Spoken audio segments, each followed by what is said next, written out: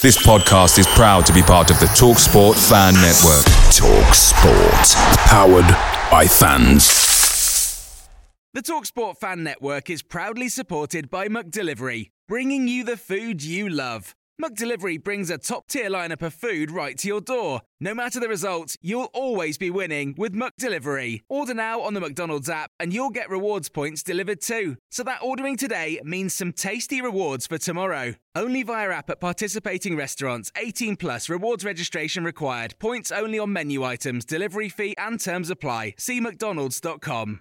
The TalkSport Fan Network is proudly teaming up with Free for Mental Health Awareness Week this year. We understand that the journey as a supporter isn't always smooth sailing, but rest assured you're not alone. There's a vast network of fellow fans who share your passion and may be experiencing similar challenges. Honesty is key in any relationship. If your friend asks you how you are feeling, tell them honestly. If you're going through a difficult time, let them know. Opening up about how you are feeling can really make a difference. After all, they are your mates for a reason. Let's all take a moment to talk more than football.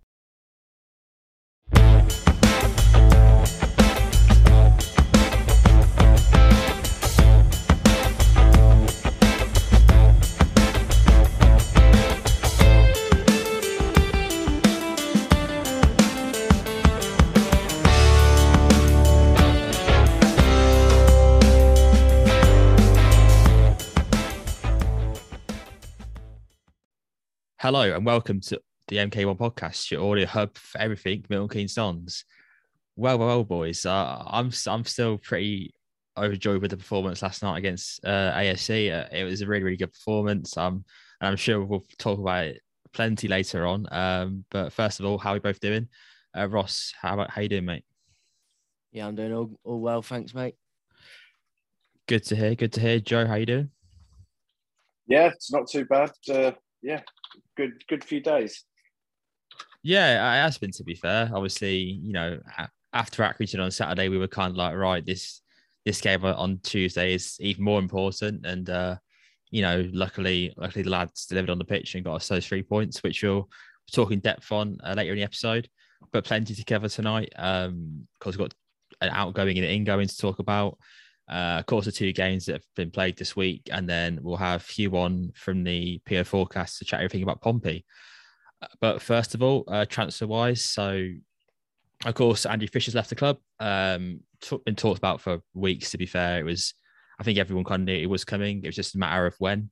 And of course, when was, a really bad timing, the day before the ASC Wimbledon game. But, Swansea and their timing seems to be quite a common trend at the moment. Boys, overall thoughts on the whole transfer. Obviously, we won't talk about the fee that's been rumoured about, but you can kind of get an idea of what we got for him initially. Joe, what are your thoughts on it all? I think, you said about, I've seen quite a few people say about this timing thing, but I mean, it's the transfer window. I mean, when is good timing in the transfer window? If they sign him on deadline day, we'd say it's bad timing because it's not giving us much time to find a replacement. I more meant the day before the game, to be honest. Yeah, but there you go. I think first of all, Fish, there's no way he can turn that down, and no way he should turn it down. At his stage in his career, he's been offered a championship move to be a starting goalkeeper on a 4.5-year contract. So, for me, there's no real feeling towards Fish at all.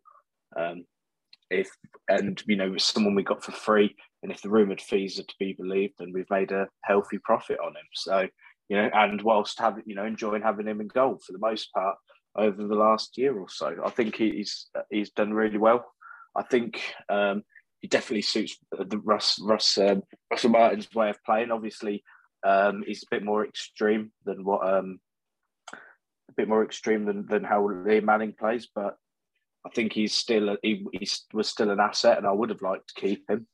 However, I think given that we've now got a little bit of extra money in, maybe we can reinvest that and find the next Andrew Fisher. So all in all, I think obviously I would have liked to have kept him, but I think it's worked out okay for all parties in the end. Yeah, I think you're completely right in terms of Fish. I think it'd be very silly to turn that deal down.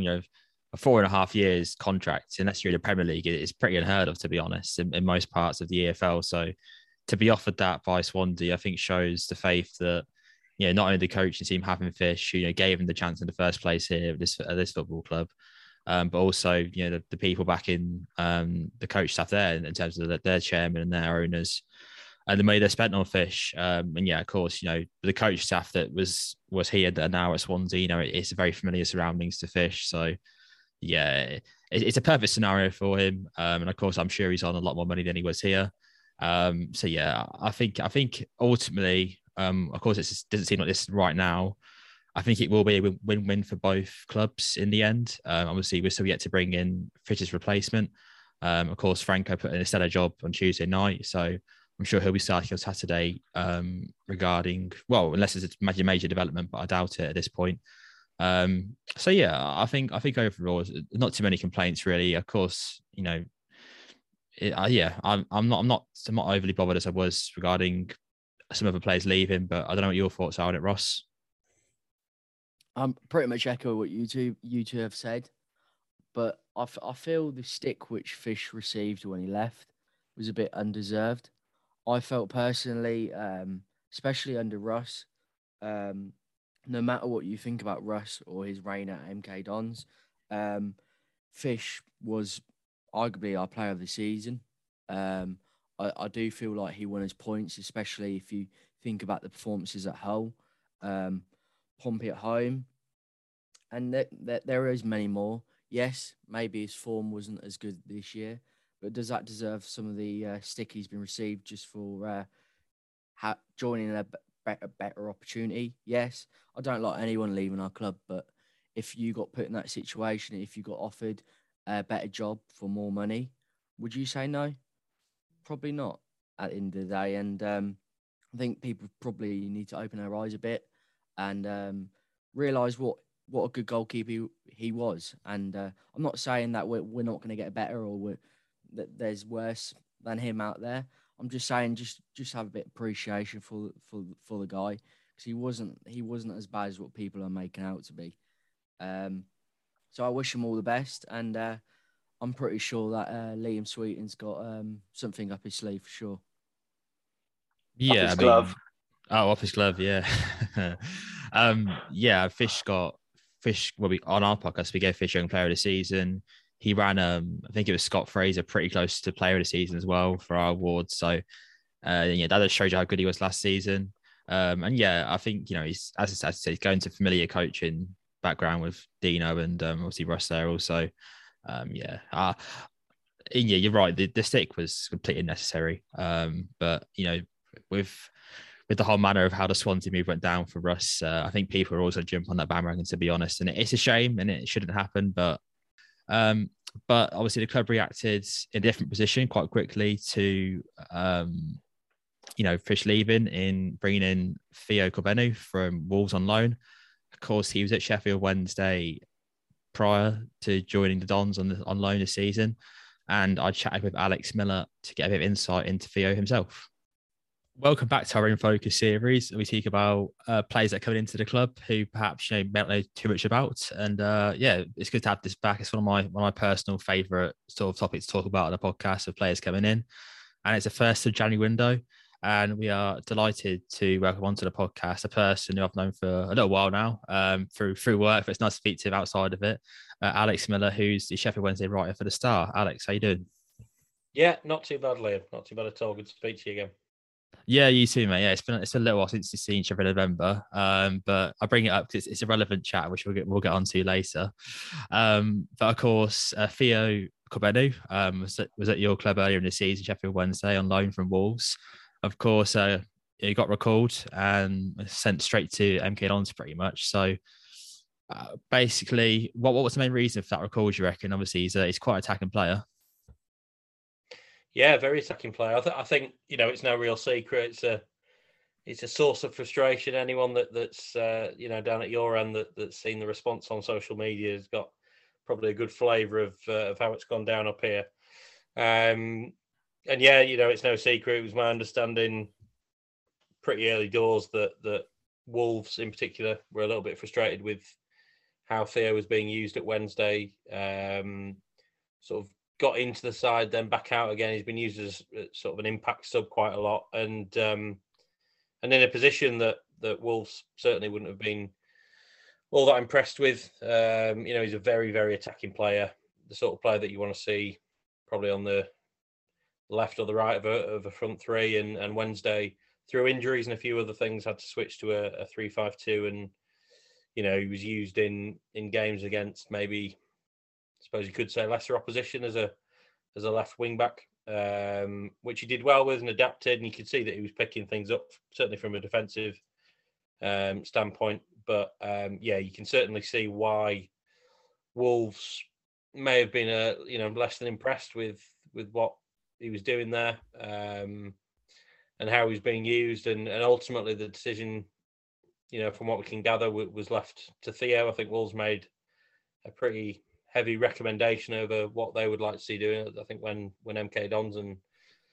your guys' style of play and stuff was mentioned, and the decision came down to Theo, and it was a brave one for a 19-year-old to make, to leave a club in the middle of the season. But clearly, those two parties, Wolves and Theo himself, see that Milton Keynes is a better destination for him.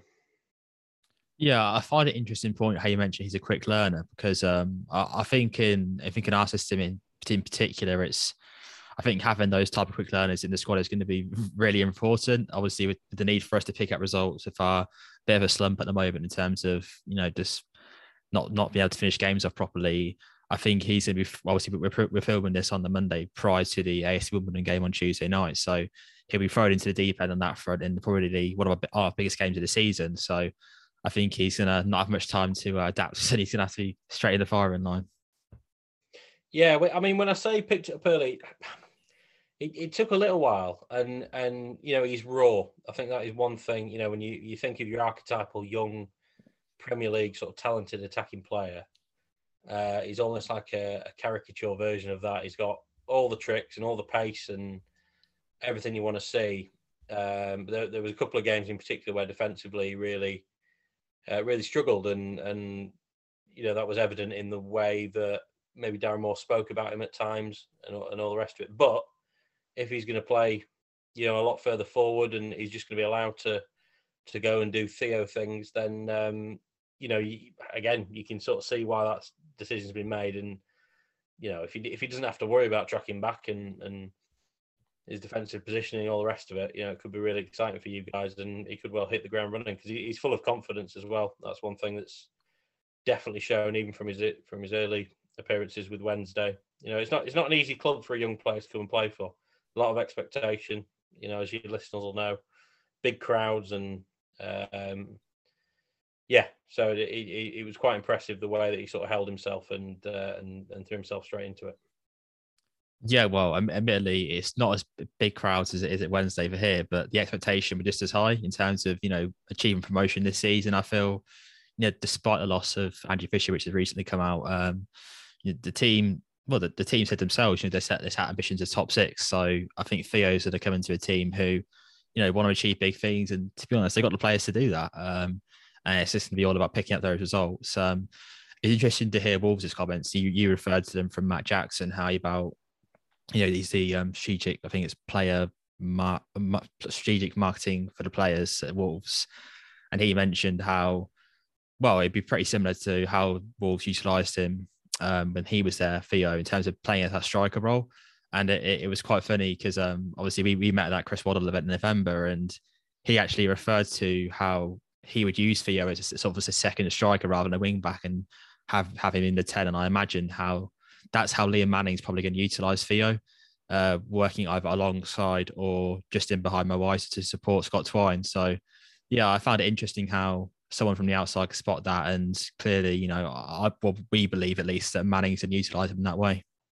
Yeah, big time. And it does feel like the right sort of club. The three players that you mentioned there, that are probably going to be the more advanced players for MK Dons. It makes them a bit of a frightening prospect, really. And yeah, it was interesting that, wasn't it? Months ago, Chris Waddle. There always was a sense of frustration, I think, in the fan base about how Theo was being used. A bit of a square peg round hole sort of situation, and like you said, I think middle of November, wasn't it? for Chris Waddle to sort of say that he agreed and would have preferred to see him used as a second striker or, on either side of the front three. Yeah, you don't argue with Chris Waddle when it comes to attacking players. It's certainly not incumbent on either of us to do so. So, yeah, the extra slap in the face really for Wednesday fans. There is this massive feeling of what might have been with Theo, is that he's signed for a, in theory, a promotion rival. So certainly, you'd expect MK Dons to be there or thereabouts come the end of the season, and Wednesday are wobbling on that front. So at a time where it was hoped Wednesday would strengthen and really strengthen their promotion credentials, it just feels like a bit of a pin has been put in them, and hopefully they can recover in the next couple of weeks and get a couple of players in. But the fact that they've strengthened a direct rival is the ultimate raspberry, really. Yeah, there was talks of like Lewis Wing today, wasn't there, going back to Wednesday? So that'd be interesting if that happened. But yeah, yeah, I mean, this club's been pretty good in terms of attacking players recently and getting them in. So I think the fact that we've managed to, get Theo in, I think it's really exciting, to be honest. And I'm really looking forward to watching him. Well, hopefully tomorrow night. Of course, this is being recorded on the Monday against AFC Wimbledon, which is it's a huge game, and we really need to win both those games really to get back on track. I asked about for a few questions on Theo just because I know you were coming on, Alex, and I think there was, I don't know if this is from many Wednesday fans, but a few Wednesday fans, I suppose when it comes to players like Theo who have got all the talent and playing for Canada at such a young age and getting Young Player of the Year, for example, a few Wednesday fans say Theo sometimes comes across with a bit of arrogance in his game. Now, I personally don't think that's necessarily a bad thing if it's utilised properly. I don't know if you notice this, obviously, watching a team week in, week out. Yeah, I think in my pieces I've been more tempted to describe it as confidence. And yeah, okay. Like I said, that was so important for a young player going to straight into any first team, but particularly the pressure of Hillsborough, and it's eaten up and spat out far more experienced players than him. And yeah, he did play with a swagger, and I'm sure he'll take that to MK Dons. What I would say is that in terms of how he was very, very inconsistent, which probably he was so exciting, and he had that rare ability that not many players have in terms of getting fans on their feet and excited. And every time he got the ball, it felt like an event. But there were games where he was a 4 out of 10, which is going to happen with a young player. But that's probably something that fans of you guys would probably need to expect. He's very, very raw. When he's good, he's very good, and when he's bad, he's horrid. And like I say, that's probably the reason why he's been sent out on loan, and he's not in and around the Wolves first team. He's probably a couple of years away from that. So if you can sort that out and tick that consistency box, there's certainly a player there that's going to end up playing a hell of a lot higher than League One. Yeah, that kind of feels the theme for a lot of this one at the moment. Obviously, one of my players has just moved on to the Championship, and I feel like a lot more could. Maybe not this window. Hopefully not this window. But in the future, 100%. And if Theo can follow in those footsteps, then I'm sure Wolves will be pleased. We'll be pleased. He's scoring goals for us, and I think everyone will be in a happy boat, to be honest. Yeah, and that would have been the case at Wednesday as well, but alas, it's not quite happened. Well, thank you very much, Alex, for coming onto the podcast and giving us a bit more insight into Theo. Before you go, please let everyone know where they can find your work. I'm on Twitter at AlexMiller91. I'm not sure how fascinated your listeners are going to be with insight on Sheffield Wednesday, but you can find me on there. I talk quite a lot of nonsense outside of Wednesday and football as well. So. I think we all do, to be honest. So yeah, make sure you check out Alex, and thanks again. Top man, thanks, Liam. Okay, gents. Thanks, Alex, once again for that. What are your thoughts on the Theo? Obviously, we saw him on Tuesday night. I thought he played really good, to be fair. I don't know what your guys' thoughts are on the signing. Yeah, I really enjoyed him. I think the main thing for me, especially in our system, is that he offers us something which we don't have, and that is the ability of a player to run at a defence. You see Twine beat a man sometimes, you see O'Reilly beat a man sometimes, but so often, their first thought is probably scanning for a pass before thinking, right, I'm going to get past you, I'm going to line you up one-on-one, and I'm going to come out on top. I can see what some Sheffield Wednesday fans were saying, where he gets in some amazing positions, and maybe that final ball's not quite there. But let's remember, he's barely played much football, and when he has, it's been probably tracking back half the game at left wing back. So I think that's a sort of thing that comes with sharpness. But he got into some awesome areas, and I think a lot of teams, they probably doubling up on Scott Twine. They're thinking, just don't let him shoot, just don't let him shoot. But now all of a sudden, if they're going to be doing that, it leaves open someone that's about 6'3", probably one of the fastest players on our team, and he looks really quite skillful as well. So it's really good to almost have that double-pronged attack, because we've mentioned about Hiram and how he's. I think all three of us maybe view him much more as an impact off the bench, and so I think it's really good to have a different option starting. And also, it gives O'Reilly that license in the middle of the pitch, which he utilised really well on Tuesday night. Yeah, it's a performance that's not I was over the moon with. I thought for a guy coming in his first start, he probably had 1-2 training sessions, probably max. I thought he was brilliant. Especially that second half, he kind of just free roamed wherever he wanted to in terms of that front three. And yeah, of course, he got a second yellow for the AFC Wigan player to get sent off, and then he has a big part to play in, quite a lot of chances. Unfortunately, he did get his goal. He probably should have scored, but we won't put that on too much. I thought he was excellent. And of course, I think he appreciated all the support he got last night from the fans. Obviously, Ross, I'm assuming you were there last night yourself. I'm sure you were impressed with Theo's performance. Was I there last night? Silly talk. Yeah, he played absolutely awesome, I felt. You can tell, as Joe's mentioned slightly, that raw talent he's got. Obviously, I think he's 19, so he's going to make his decision making is not going to be bang on, and he's going to be frustrating at times. But you've got to give him that time, because if you do, he's going to give you that reward at the end of the process. But I think what pleased me the most was the fact that obviously it's probably one of our biggest games of the season, this fixture, and he stepped up to the plate, and he was counted at the end of the day, and it allowed others to come into play. I know I felt Harvey and Watson especially were so heavily involved in the attack, but that was probably down to Theo at the end of the day, because of he was drawing players out, he was creating the wing backs to bomb on or overlap.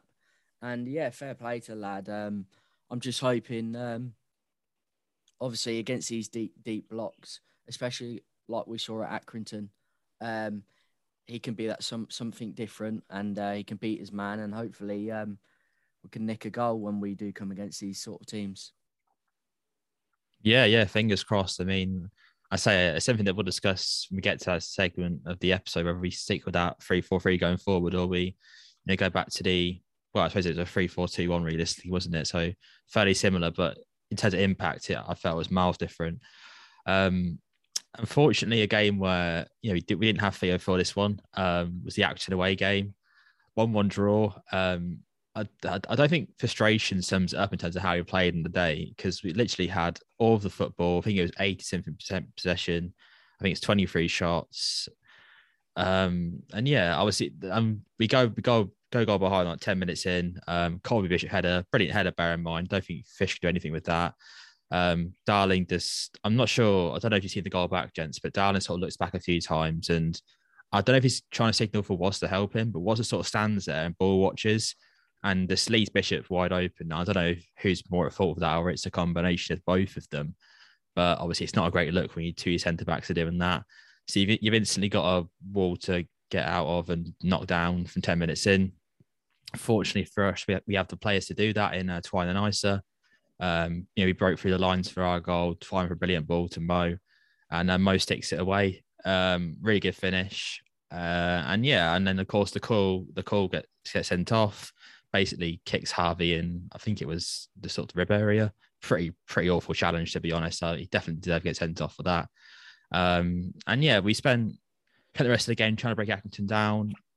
In my opinion, we were pretty poor with the football. And we had a few chances, but they was that potluck really. They weren't really created out of anything, extraordinary or showing off our skill. It was just, like Lewington one especially, it was quite a good summary. Just, put it into the box and hope for the best. And we probably still should have scored, to be fair, even with that. But for whatever reason, it didn't happen, and we left with Accrington with a point, and their good home record is still intact. All three of us there on Saturday.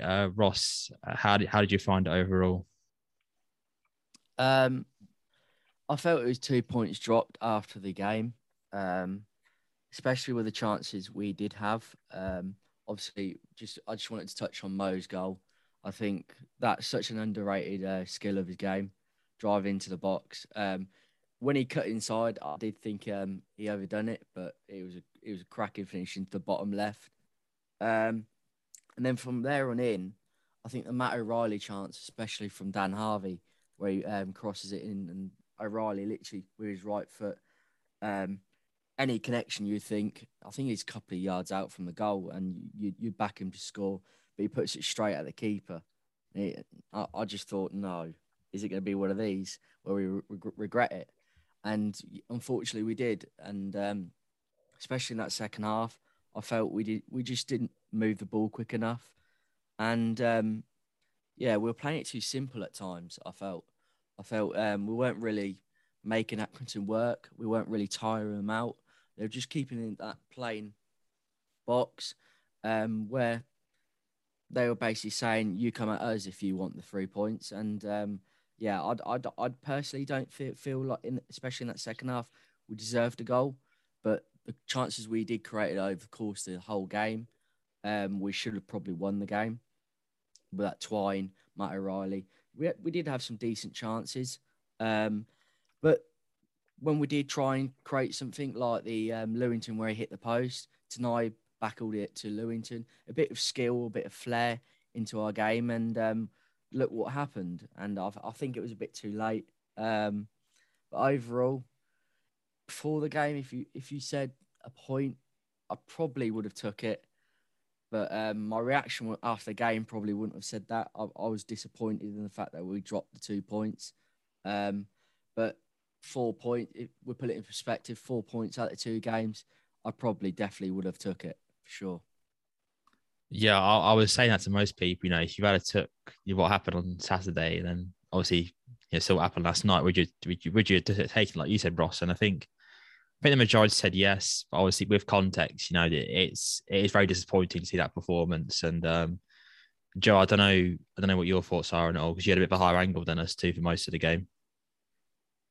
Yeah, I think you say 4 points from an away game and a home game within 4 days, you'd probably say, yeah, fine, take it. But given the context, I think it looks worse. I think we definitely did enough to win at Accrington. I think the XG stats were, I think it was 1.6 to 0.4. So we created 4 times as much as they did. And that doesn't include, I think there was twice where Scott Twine on the left-hand side flashed the ball across the face of goal, and just no one got anywhere near it. And it was just, if you just begging for, Kyoto to be following that in at the back post, or someone taking a gamble. So yeah, I think we were probably better with 11 men. But also what coincided with them going down to 10 men was David Kasuma also went off shortly after. And I feel that he was really key in just driving forward with the ball. McEachran is a great player, but sometimes, you'd want McEachran when you want to control the game and slow the tempo down, perhaps. You don't want McEachran when you want to be, all action and just throwing everything at a team. Maybe perhaps. It could have been even worse if Kasuma was on. We don't know, but I just think and I think the break helped them as well. The break halftime came at a good time for them, because we were really last sort of 15, 20 minutes of the half. We were really all over them, and we scored. We scored with Isa, but then we carried on. And so yeah, I think 2 blows to us, obviously halftime, and they just came in, regrouped, and I don't necessarily think we played bad, but I think they played really well second half. I think they defended their box well. I think out of the 26 shots we had, 10 of them were blocked. So I think that just tells you how many people were behind them, behind the ball. So yeah, I think it's ultimately you leave with disappointment because of how just frustrating it was, the possession we had. But I do think we did create the chances to win the game. But I would agree with Ross as well and say that maybe we weren't great, but we still, I think, did enough that we should have taken one of those half chances. Yeah, my next point actually was on that Kaz injury. So I'm glad you brought it up. And that for me was, well, that was like sort of driving the knife in a bit more in terms of the situation, I think, because he had a brilliant game up to that point, and to lose him again to injury, Ross, it is so frustrating. No, I'm sure Liam Sweeting will, plan ahead and bring in recruitment in that area. But the quality that Kaz has, it's still a loss regardless. I think what hurts most is the fact that obviously he's one of our own, and we saw the ceiling. He was or the performances he was performing under Russ, and we were saying he was like one of the best players in League One at what he does. He was clean. He was doing a 2-man role sort of thing in the pivot, and I think because we've seen such a high performance from him, we expect that most weeks, and these injuries they just keep holding him back, and I think that's probably the reason why he hasn't moved on to bigger and better things, is because of his injuries. I do feel like he's just getting far too many injuries recently, and I feel sorry for him because at the end of the day, no one wants that in their football career, and unfortunately, he's in that period of his career at the moment. Yeah, it's very unfortunate. Hopefully, it's not too long term. But we'll see. Obviously, it's January, so I think recruiters will come in his position. So, and of course, the talent's already there, McKecker and Robson. Admittedly, no one's got the talent of Kaz in the squad, I think, in that position. Of course, Matt O'Reilly being the exception. It's an interesting situation to monitor. I think even though Mo Ice only got like 17 or 18 touches of football in the 90 minutes overall, we finally saw him got some service. Finally, and I think obviously the goal was the key. So the key sign of that, obviously, the ball from Twine was excellent. He broke the lines brilliantly, and Mo does what he does best in terms of finishing it. And as Manning said, it was fairly similar to his Accrington goal earlier in the season as well. I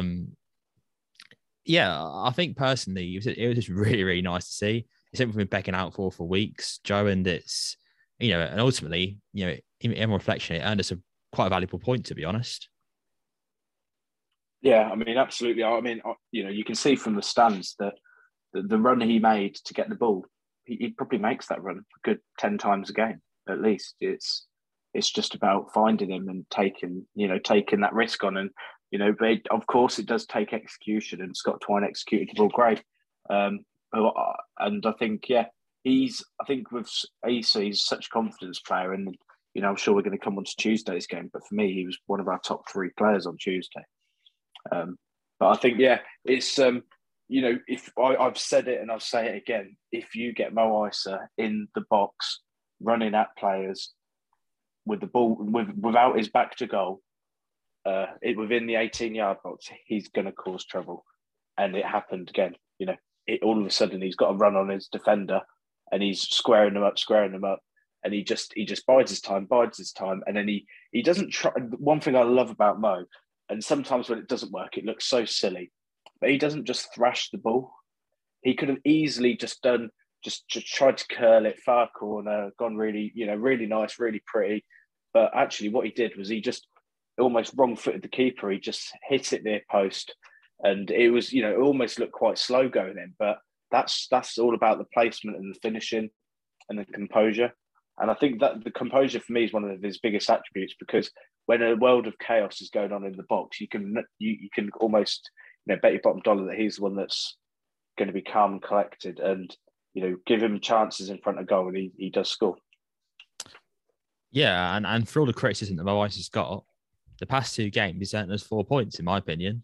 Obviously, he scores a goal against Absolutely. Accrington and basically creates a goal against AS Wimbledon, which we'll get onto now. I thought I was going to that game on Tuesday, seeing the lineup. I was really hoping, Corbeny would start. He did, fortunately. Unfortunately, Troy Parrott again on Saturday didn't really put in a brilliant performance. He got dragged off for it. So yeah, of course, it was a front three of Corbeny, Twine, and Isa. And I thought the whole team collectively, it was a proper performance, and they really showed up for us fans in the stands. Of course, Don's actually did an absolutely excellent job of getting the crowd going last night. And I think they showed their appreciation of their performance. Of course, as Joe referred to, Isa being the front man up top, the press is absolutely terrific. And I think all the players bought into that at the same time. And of course, the goal comes from that press itself. Their keeper makes a mistake. Isa collects the ball, plays it in, and after a few sort of maybe keeping your calm in the box, Matt O'Reilly sticks it away, makes it 1-0.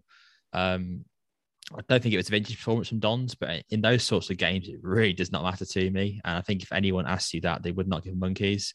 It's all about getting the 3 points, and especially we've go back up to 5th now, back into the playoffs, and that's such a critical time to do that when other teams aren't necessarily playing. Of course, Sunderland lost last night, so that's a big result.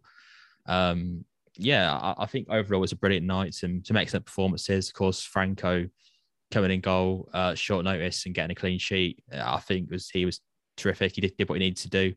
If he is starting on Saturday, that'll give him a world of confidence, and you can see the appreciation from the defenders. Of him doing that. And overall, really positive night. And I think it's been a long overdue one, to be honest. I think the past couple of weeks, you haven't been up to standards.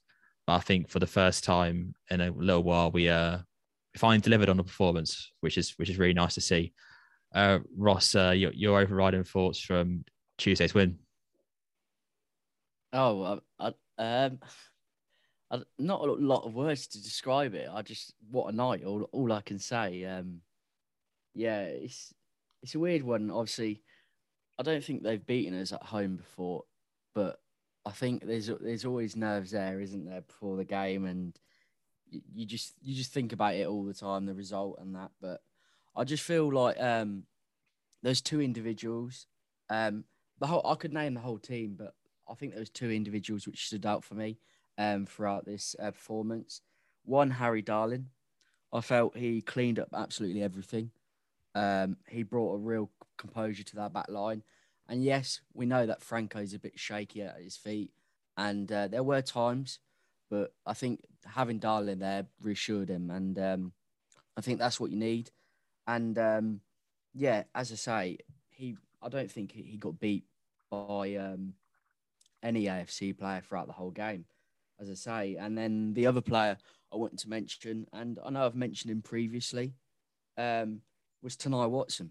I felt Tanai last night, he was outstanding. I know Kyoso set the bar high, and I spoke after Charlton. I felt Watson against Charlton was one of our better players. He rose to the challenge, and now he's really banging on Manning's door and saying, I'm the starting right wing back. And fair play to the lad. I believe he got the assist for the goal, but every time he was asked to bomb forward, he wasn't afraid to. And as I say, he done the defensive work, all good. And I'm just glad we got the 3 points. But the main important thing was the fact that we got back in them playoff places, for sure. Yeah, huge 3 points. I think tonight's a bang on the door. I said for weeks, he's putting solid performances in the Papa John's, admittedly against, and especially in the Leighton game against lower opposition, but it doesn't really matter. You can play against who you're put up against in many ways, and and it's going to take the whole squad. And we've mentioned how tonight's performed earlier in the season in the league games, and another great performance. So and Kyoso, to be fair, he came in a bit cold last night. Of course, made that big challenge towards the end, but he gave us a few shaky moments towards the end with a few passes. But I'm sure he'll make up for it on Saturday if he does get back in the team. Joe, I'm sure you'd mention another player that I'm thinking of talking about, but I'll let you give your thoughts on the game from last night. Okay. Right. Well, I think it was, again, I think the scoreline doesn't necessarily show how dominant we actually were in that game. we were brilliant. I thought we were actually better when they had 11 men. I thought when they went down to 10, it almost just calmed the game down a bit. And we were just sort of just doing our own thing. We were never in any danger. They had 2 shots in our box in the whole game. Only one of them was on target. So, yeah, we did our bit. 21 shots. Okay, we weren't as clinical as maybe we'd have liked to have been, but we definitely created the chances. I think the XG was around 2 to 0.2. So I think that just shows the gulf between the two teams. Like Ross said, for me, the man of the match was Harry Darling. 4 clearances, 3 interceptions, 5 tackles. He won 8 out of 9 ground duels, which is just absurd. He also won 3 fouls as well. So he, put in the odd Lewington every now and then. So I just think, he just cleaned absolutely everything up. And there was, I wasn't that stressed in the last 45 minutes. And then I think the other player I was going to mention was Ethan Robson. Was that the one you were thinking of, Liam? Yes, it was excellent. I've just had the thumbs up. I think with Ethan Robson, I think I was saying to Ross that I think, excuse me, it's good because every single one of our midfielders does a different thing. You've got Kasumu, who's really, he gets stuck in, he wins the ball, and then he just deals it off to someone else, and they can then start progressing it forward and this sort of thing. You've got Josh McEachran, who's really good at just controlling the tempo, winning the ball and playing it out wide. You've got Matt O'Reilly, who's all action, but he's really classy. He can play further up, he probably play further back as well, probably playing goal for all we know. And then you've got Ethan Robson, who I think just does a bit of everything pretty good. I wouldn't say he's the best defensively. I wouldn't say he's the best going forward. I wouldn't say he's the best at controlling the tempo, but I think he's our most well-balanced midfielder. And one thing I think he does win on is aggression. And he was getting stuck in. His pressing when we lost the ball was insane. Like there was times where he was almost running, he was almost in centre-back positions or he was almost up front just because of how much he was pressing. He was ending up pressing some of their centre-backs at times. And I just thought that's just, that shows you what he's all about. And along with Mo, and then the third person I would say was really good for me was Mo. That goal the mistake does not happen unless Mo's pressing the goalkeeper. They played 76 long balls in that game, and I believe that one of the reasons for why they played so many was genuinely because they were getting pressed into a corner and they just had to get rid of it. They just had to get rid of the thing, and they lost the ball over half of the times that they just launched it long. So I think that just tells you everything you need to know about about the influence of the press there. So really happy, especially with the result. But I think it was a very controlled second half. But I think if we needed to, like if say for instance it was 1-1, I think we had a couple of extra gears that we could have gone through if need be. Yeah, I mean Ethan Robson was absolutely fantastic last night. He was easily my man of the match, easily, to be honest. He even got a few shouts to me from the crowd for his pressing and tackling. I thought he really brought into the fixture.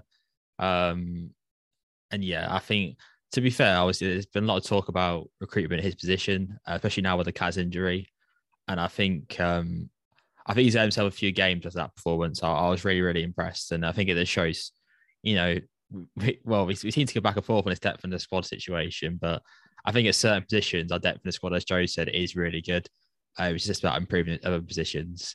Of course, let's not forget as well. It was Robson that was in the team with O'Reilly, partnering O'Reilly in the early parts of the season when we went on that 10-game unbeaten run.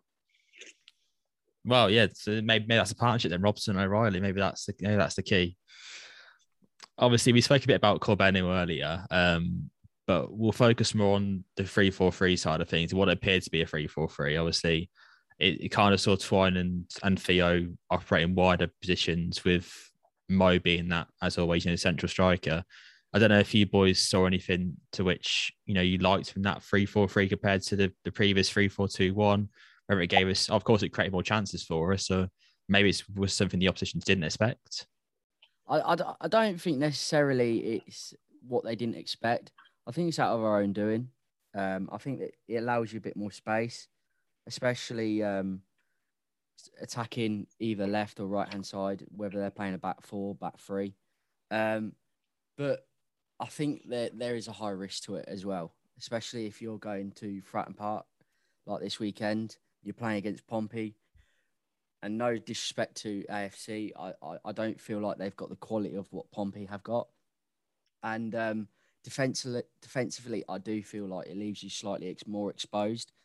And you're heavily reliant going forward on them to outplay us, part of the front three. Sorry.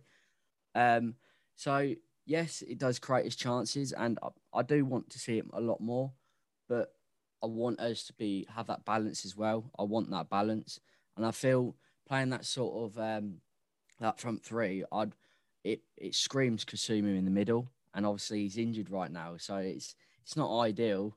But Ethan Robson, as you say, maybe he could do the job. Who says he can't? But as you said, literally just said, Liam, he deserves a few more games now, just through that performance. But just going back on your question, I want to see it a lot more, but whether it's the preferred formation, I'm not too sure. And obviously, a massive factor with that also is that they're down to 10 men, weren't they? They had a player sent off in Guinness Walker. So, they obviously created a lot of space for the likes of Theo and Twine to do their thing. And of course, it allowed a player like Dan Harvey, as you mentioned before tonight, Watson, to cut in a bit more, have a free roaming role, which of course created chances. And of course, probably should have, as you said, scored at least 2 or 3. I mean, Joe, what were your thoughts on the 3-4-3 in general? Did you like it? Yeah, I did quite like it, actually. I thought one thing that it really allowed Theo and Scott Twine to do was they started out wide and then they came inside. So that by the time that they were actually in the middle of the pitch, they were actually, already in good positions and had the ball at their feet. So they were receiving it out wide and then coming inside. And I think when they were doing that, it meant that they were already, potentially running at pace or already, composed and set on the ball. And that, I think, because there was a couple of real near misses where Mo made a great run and just missed out on the pass, or the pass just got intercepted. So yeah, I think what it does do is, if you have people out wide and then you bring everyone in the middle, you have people running through the middle, then it really does help, I think, open up spaces. At the end of the day, football's a game of spaces. And, a lot of it's about stretching the opposition. And I think one thing that we did, which was really interesting as well, and was obviously a conscious thing that we were doing, was Tanai and Dan Harvey came inside a lot more. And so, if anything, Scott Twine and Theo were actually on the outside, hugging the touchline at times almost. And the wing backs were the ones that were actually inside. So I think that was really good. It was really good to see, and I think it helped open up a lot of space for us. And once we got to grips with the game, we just pretty much just dominated from then onwards.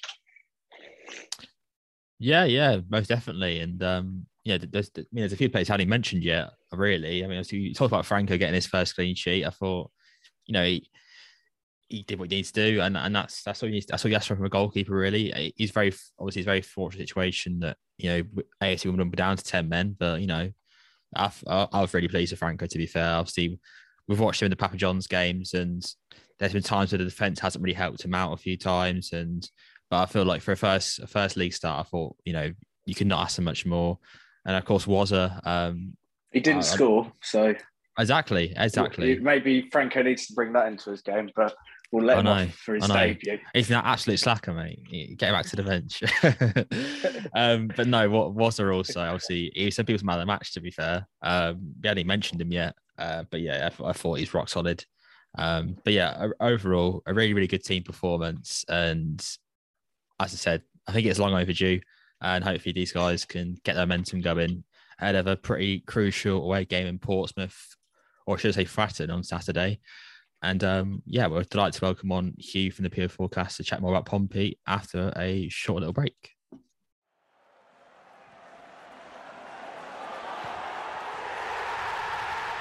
This podcast is a proud member of the Fan Hub 100. Football without fans is nothing, so we've partnered with FanHub to put fans first. Search FanHub app to play your part in the journey.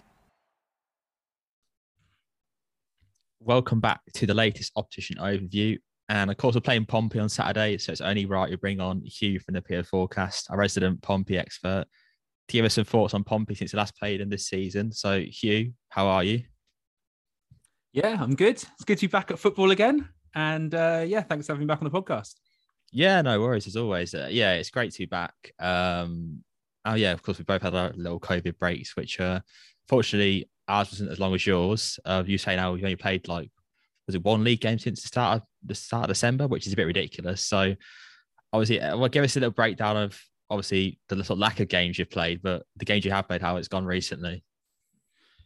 Yeah, well, Pompey have basically not played that many league games, as I said. I think the last game we played before the break for COVID was the 11th of December. And that was against Morecambe, which Pompey won 2-0 at the time. Pompey been on quite a good sort of string of results before the COVID break. We only conceded 1 goal in 7 games.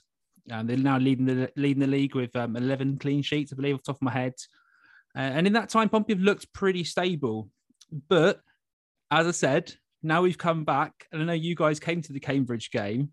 The team looks a lot more sluggish even, than it was before. And I think scoring goals is going to be the thing that Pompey need to get back to, because there's been a lot of, praise on our defence. But if you're going to concede 2 against Exeter, 2 against Cambridge in the last couple of games, you're gonna need to score goals, and that's where the question mark is for this team. Yeah, you guys in that Cambridge game. Well, the Cambridge game in general was pretty appalling, to be honest. So it was a good job he got our tickets free, Ross, because I was not paying. I was glad I didn't pay for tickets for that game. Quite frankly, it was pretty poor. But yeah, I suppose the COVID sort of break would explain that, because it has seemed like to us that you were just playing on balls up to Hurst, and when it was Marquise when he did eventually, make his appearance, and Harness is trying his best, but at the end of the day, of course, he got a bit handbags eventually, but nothing really happened in the game. It's a bit of a shame, to be honest. Yeah, it was a dreadful performance. And I said against Cambridge, because people who don't know listening, we actually played Cambridge twice now away in 8 days. We just played them in the EFL Trophy and lost yesterday. And we played them in the same ground at the Abbey Stadium. And all the Pompey fans must have been really raring to go back there after that 0-0 game at home. But yeah, I mean, it's one of those things, you give them a little bit of a leeway, first game back playing off after Christmas as well, after this COVID break, and you think, right, okay, it's going to take a bit of time maybe to get up to speed. And Danny Cowley's fielded full strength teams in the EFL Trophy against Exeter, where we were really lucky to come out, with anything really from it. 87 minutes, we're losing 2-1, and we managed to snatch a last minute winner. Ronan Curtis comes on and gets a double. So we win the game 3-2. To progress and get to go that lucky trip back to Cambridge again. But at the moment, we can talk about the season and how Pompey are looking in general, but the last couple of weeks, not quite as good as it's been before Christmas. Yeah, because obviously you look at the table and what you're like, 9th or 10th or something like that, and it doesn't look too bad. But obviously, the way you're describing it doesn't sound like Pompey fans are thrilled with how the team's playing at the moment. I wouldn't say, I think Pompey fans are being minutely critical because it's such an important sort of run of games we've got coming up. We've got you guys, we've got Sunderland coming up as well. We've got to play Oxford as well in this time. And you've got to think that this is a time where we're either going to put some pressure onto the playoffs from 8th position, or we're going to drop off into that sort of mid-table mediocrity, I suppose. Pompey fans are just a bit worried we haven't got anyone who can really score if Marcus Harness isn't putting goals into the back of the net, which I think is a fair criticism to have onto the team. But generally, the fans are pretty happy with how Danny Cowley's setting up the team. There's some pretty encouraging stats. I mean, Pompey lead all leagues in the EFL, as well as the Premier League, actually, in passing per defensive action stats, so PPDA, which measures sort of pressure. People don't know, so it's just the amount of passes the attacking team allow against defensive action, so tackling, interceptions, fouls, etc. And Pompey, I think I had the stats here, but Pompey at the moment have 8.8 causing pass defensive action, causing 179 turnovers. And to put that into perspective, Forest Green lead League 2 with 10.2, West Brom leads the Championship with 9.9, and Liverpool at 9.6 in the Premier League. So Pompey do put a lot of pressure on, and that's where on our game, when we're looking good, not at the Cambridge game, Pompey are pressing a team high up the pitch, causing carnage, not allowing them to play out the back, causing turnovers, and that's really where we've been getting our success so far. And it also works on the defensive side, doesn't it? Because if you're applying that pressure high up the pitch, you're then not having to defend from your own end. So there are some really encouraging stats in this team as well. So it's not all doom and gloom, don't get me wrong. And the fans are all behind Danny Cowley as he moves into January. Yeah, I'm glad you brought up that PPDA stat, because that stat really stood out to me, because it's not just the high. I say it's not it's the highest in the league by some margin, or the lowest, I should say, in terms of number wise. So yeah, it's really interesting to see, because I think Dons aren't as high as that in terms of the league table when it comes to PPDA, but I think our pressure comes from just the higher up in the pitch to that final sort of line that we tried to break. So yeah, it could be a game of on Saturday, sorry, where he makes the first mistake and he capitalises on those mistakes and score goals, basically. I think MK Dons have quite a sort of like renowned sort of style of play, and a lot of sort of when you do this podcast with other teams, people say to you, what's Pompey's style? How are they going to play? I think when you see it coming up against us under Danny Cowley, and this has taken a bit of time over the season to really refine this style and to fit a system that actually works for the team. So obviously we had 15 players come in over the summer, so it takes quite a lot of time for those players to gel. So now we're playing a system which is sort of you got the three at the back, 3-4-1-2, and then you literally I think the thing is that we'll try and pass the ball out the back. So Gavin Bazunu will play that role where he comes out and he plays that sweeper keeper role. He's very capable on loan from Man City. He plays for Ireland in goal as well, for people who don't know. And he will pass the ball like a defender, allowing the defenders to split wide and allowing us to pass the ball at the back rather than going long. However, that doesn't mean Pompey are like MK Dons. They're not a holding possession team. They're not going to keep possession in that sense to try and like intricately find the gaps and play through a team like that. Pompey will try and play the ball through teams, but quickly.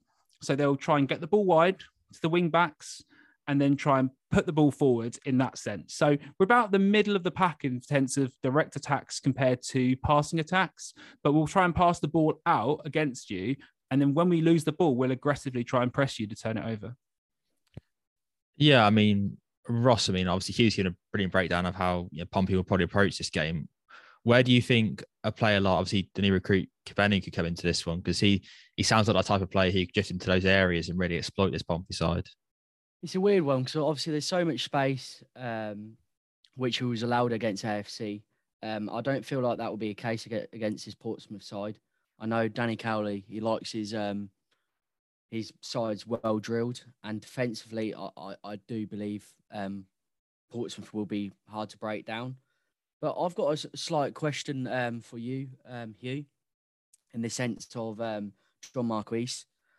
I watched him against Cambridge, and I watched at Hurst, and you can prove me wrong if I am wrong. But personally, I don't feel like he offered a lot. And John Marquise, from what I've seen of him in previous campaigns, he's that sort of player I'd want on the pitch. And I've looked at his recent starts, and he hasn't got a start in the last 5 games now, and that's in the league. Sorry. My question to you is, why is that? So I've been sort of saying this for most of the season, and we've been saying it for seasons gone past, really, I suppose. John Marquis is a relic of the former player that he was playing for Portsmouth, really. And sorry, John, if you listen to this, mate, but he's been truly awful at converting any sort of chances. But it's not really just that. It's his first touch is woeful. The ball sort of just comes off his foot. He's lost all sort of confidence in front of goals. He's not making real runs into the channels anymore.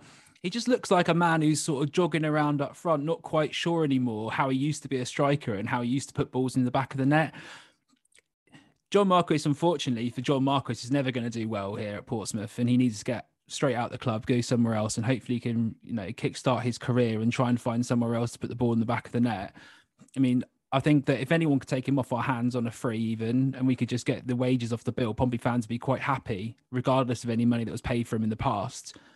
Honestly, he's looked really bad. And it's not just the fact that he's not scoring goals. It's just his all-round general play, which has been, pretty rubbish. And I've actually think that, and this is only an observation, it's not from inside knowledge, but when you're really frustrated enough with the fans giving you criticism that you're going up to scoring a goal, when you go the occasion we did score a goal against Sunderland in that torrential rain, and the only reason really why is because the ball was sticking then. He couldn't come off his foot and bounce forward or whatever because there's so much water on the pitch, it sort of helped him.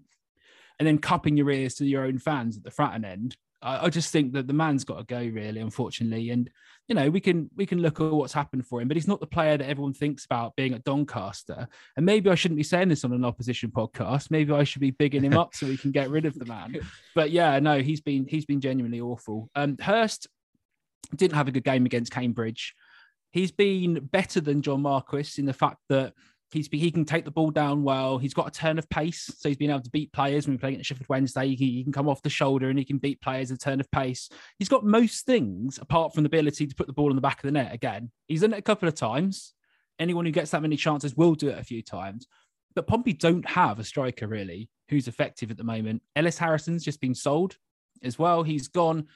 And you're looking at who Pompey are going to play. Now, Danny Cowley is very aware of this, and Pompey are going to look to bring in 1 or 2 new strikers in January.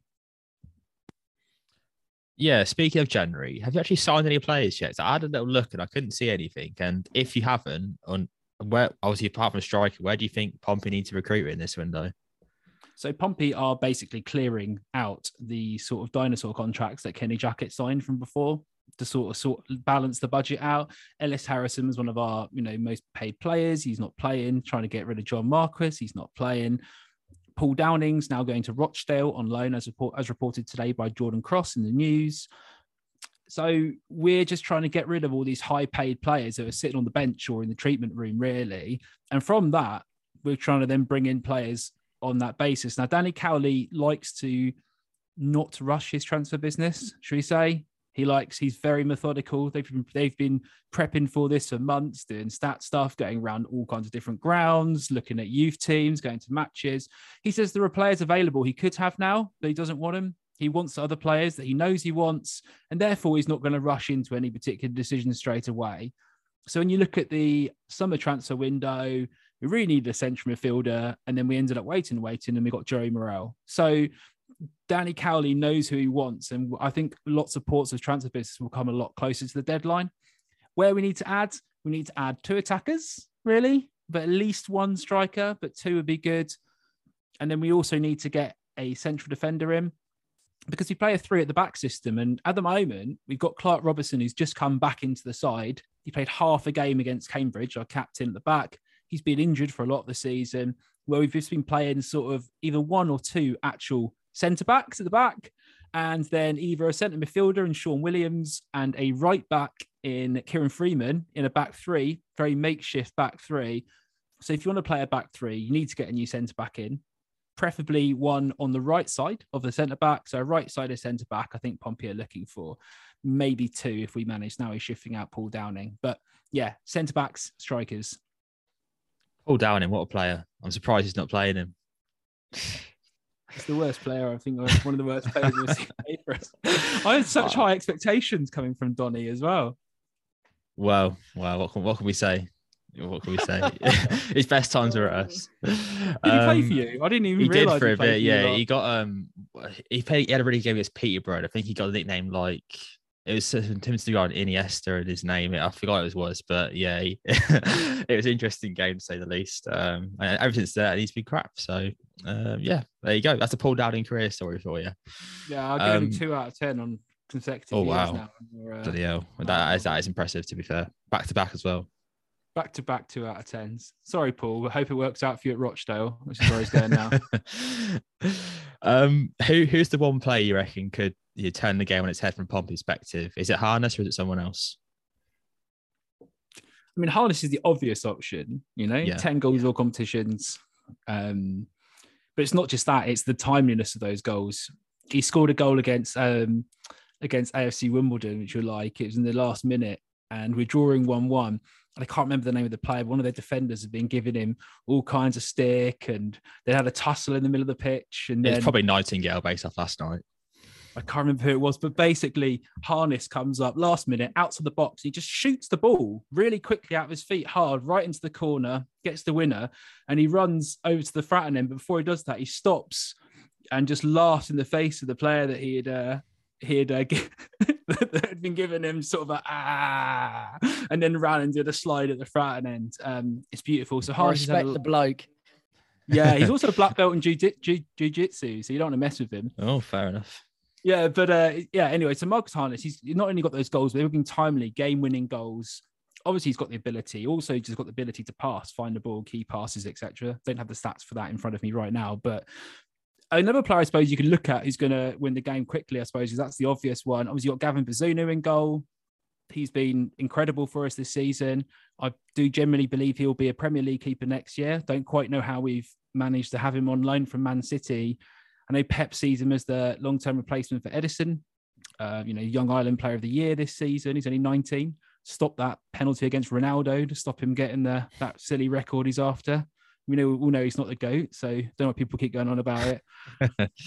And then, so Gavin Bazunu's got the ability just to save basically something from nowhere when you think you've got a definite goal. Bazunu's there. And then the third player I'm going to say is Joe Morrell. Again, very good for us in the middle. I think he's a championship quality midfielder. When he's playing against Kevin De Bruyne for Wales in the Euros, and then he's coming along to play against, I don't know, some tin pot team. I'm just going to say, don't know, who am I going to throw under the bus right now? Doncaster. Sorry, Donny. Let's stick with that, eh? Stick with that. Yeah, go for it. The other lot, the new Wimbledon. But yeah, so Joe Morrell again, he's so tenacious. If he can get on the ball, he's one of the only players we've got who shift the ball quickly forward. He finds space. I think it'll be a big battle between him and Matt O'Reilly in the middle of midfield, and whoever comes out on top of that could really define the game. Yeah, I think us Dons fans know all about Bazunu from earlier on the season. He's made some incredible saves, and I think that was like, oh, who's this guy? Heard about all his Ireland adventures, and literally comes out to Stadium K. Didn't get the clean sheet, but he had a brilliant game, to be fair to him. So, yeah, I don't think many of us are looking forward to seeing him again. But speaking of Saturday, how do you reckon it'll go from a Pompey perspective? Do you reckon you'll keep the clean sheet run going, or do you reckon it'll be a little Dons win for us? I don't think we're going to keep the clean sheet record going on recent performances. I'm just it's going to be a game that I think Pompey hopefully will limit the chances a bit, because if you look at you guys this season as well, you've got the most goals in the league, for instance, from open play. I think it's 32. I think that's right. So I'm going to go with a very safe 1-1 draw with goals from Marcus Harness and Scott Twine. I think that wouldn't be a bad result for either team. I think it's probably likely, but then again, you might blow us out. So we'll see. But I think the ability, 1-1 seems like a decent result for me. Yeah, I'm pretty sure we've got 26 goals away this season. I'm pretty sure that's right up there. So when we do score goals, it is away from home. For I said 1-1 also, and I think I said to Ross and Joe, I'd take a point going to Pompey. I think we've won there as MK Dons, as we called MK Dons. So yeah, it's hard to say we're going to win there, but I think a point is a good point in the situation, especially after the past week we've had. Yeah. I mean, and we're 6-3-2 as well at home, so better than away from home. We're 4-4-4, so two losses out of 11 at home. One of those comes to Cambridge, I spoke about, and the other one was in this diabolical form with all the injuries, and we lost 4-0 at home to Ipswich, which was just a random blowout game. I was there; it was dreadful. But yeah, so I think we've generally been quite strong at home this season, but I think a 1-1 draw. Well, Hugh, thank you very much for coming onto the podcast once again and giving your Pompey insight. Make sure everyone check out the PO Forecast. We'll be on there later this week to give our insights on Dons and the game in general. So yeah, please check that out. And Hugh, thank you once again. Always a pleasure, lads, and good luck for the rest of the season, apart from against us. And if you do win the league, you'll prove me right and win me a shitload of money. So go on, boys. Yeah, well, hopefully that's the same for us. Thank you very much once again to Hugh from the PO Forecast for coming on and chatting a bit about Pompey.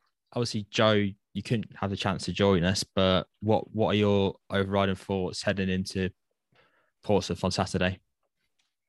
Well, Danny Cowley seems to have really got them, rising up the table, and it's no surprise, really. I think a lot of people thought, everyone knows how good a manager is, and it's given time. It's taken them a little bit of time, but they're putting some good results together. So not going to be easy at all. We've had some decent results away from home. We've had some average results away from home. But it seems like we're always getting a goal away from home, and I think as long as we're competitive, I think maybe I think there'll be goals in it for both teams, chances in it for both teams. So yeah, I'm actually quite looking forward to this game.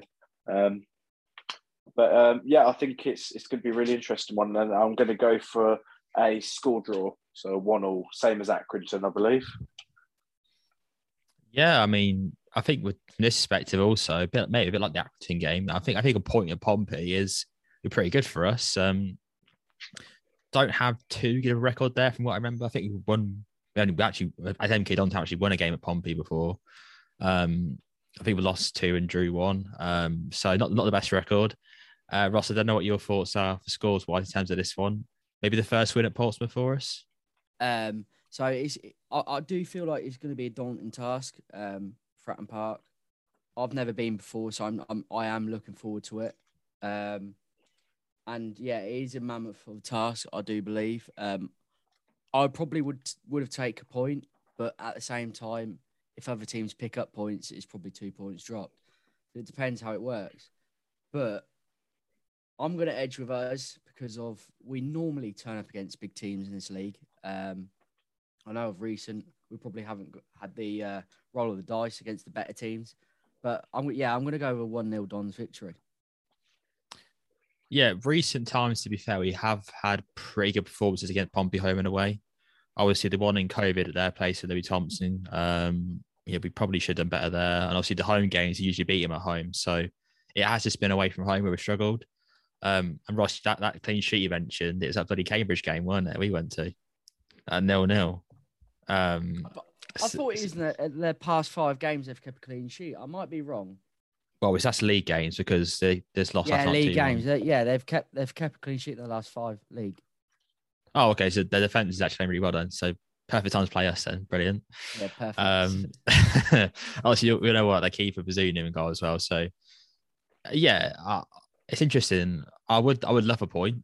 I think a point would be an excellent result. I don't think that's being too negative saying that. Of course, I want us to win. We definitely can win. We've got the players to win. This is tough. I'm gonna go 1-1.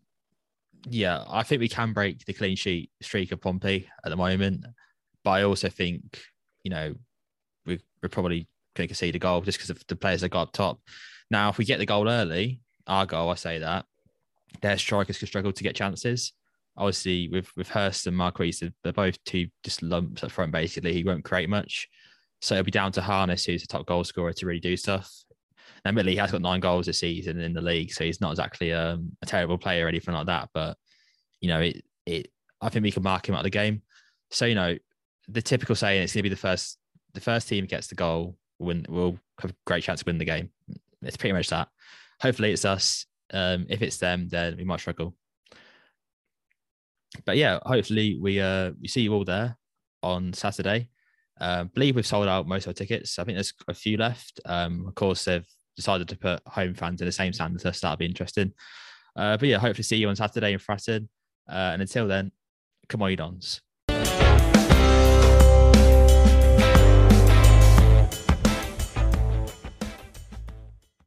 The TalkSport Fan Network is proudly teaming up with Free for Mental Health Awareness Week this year. As football fans, we often pride ourselves on knowing everything, from which substitution can turn the game around to the quickest route home to beat the crowds. However, when it comes to discussing feelings with our friends, we might not always feel as confident.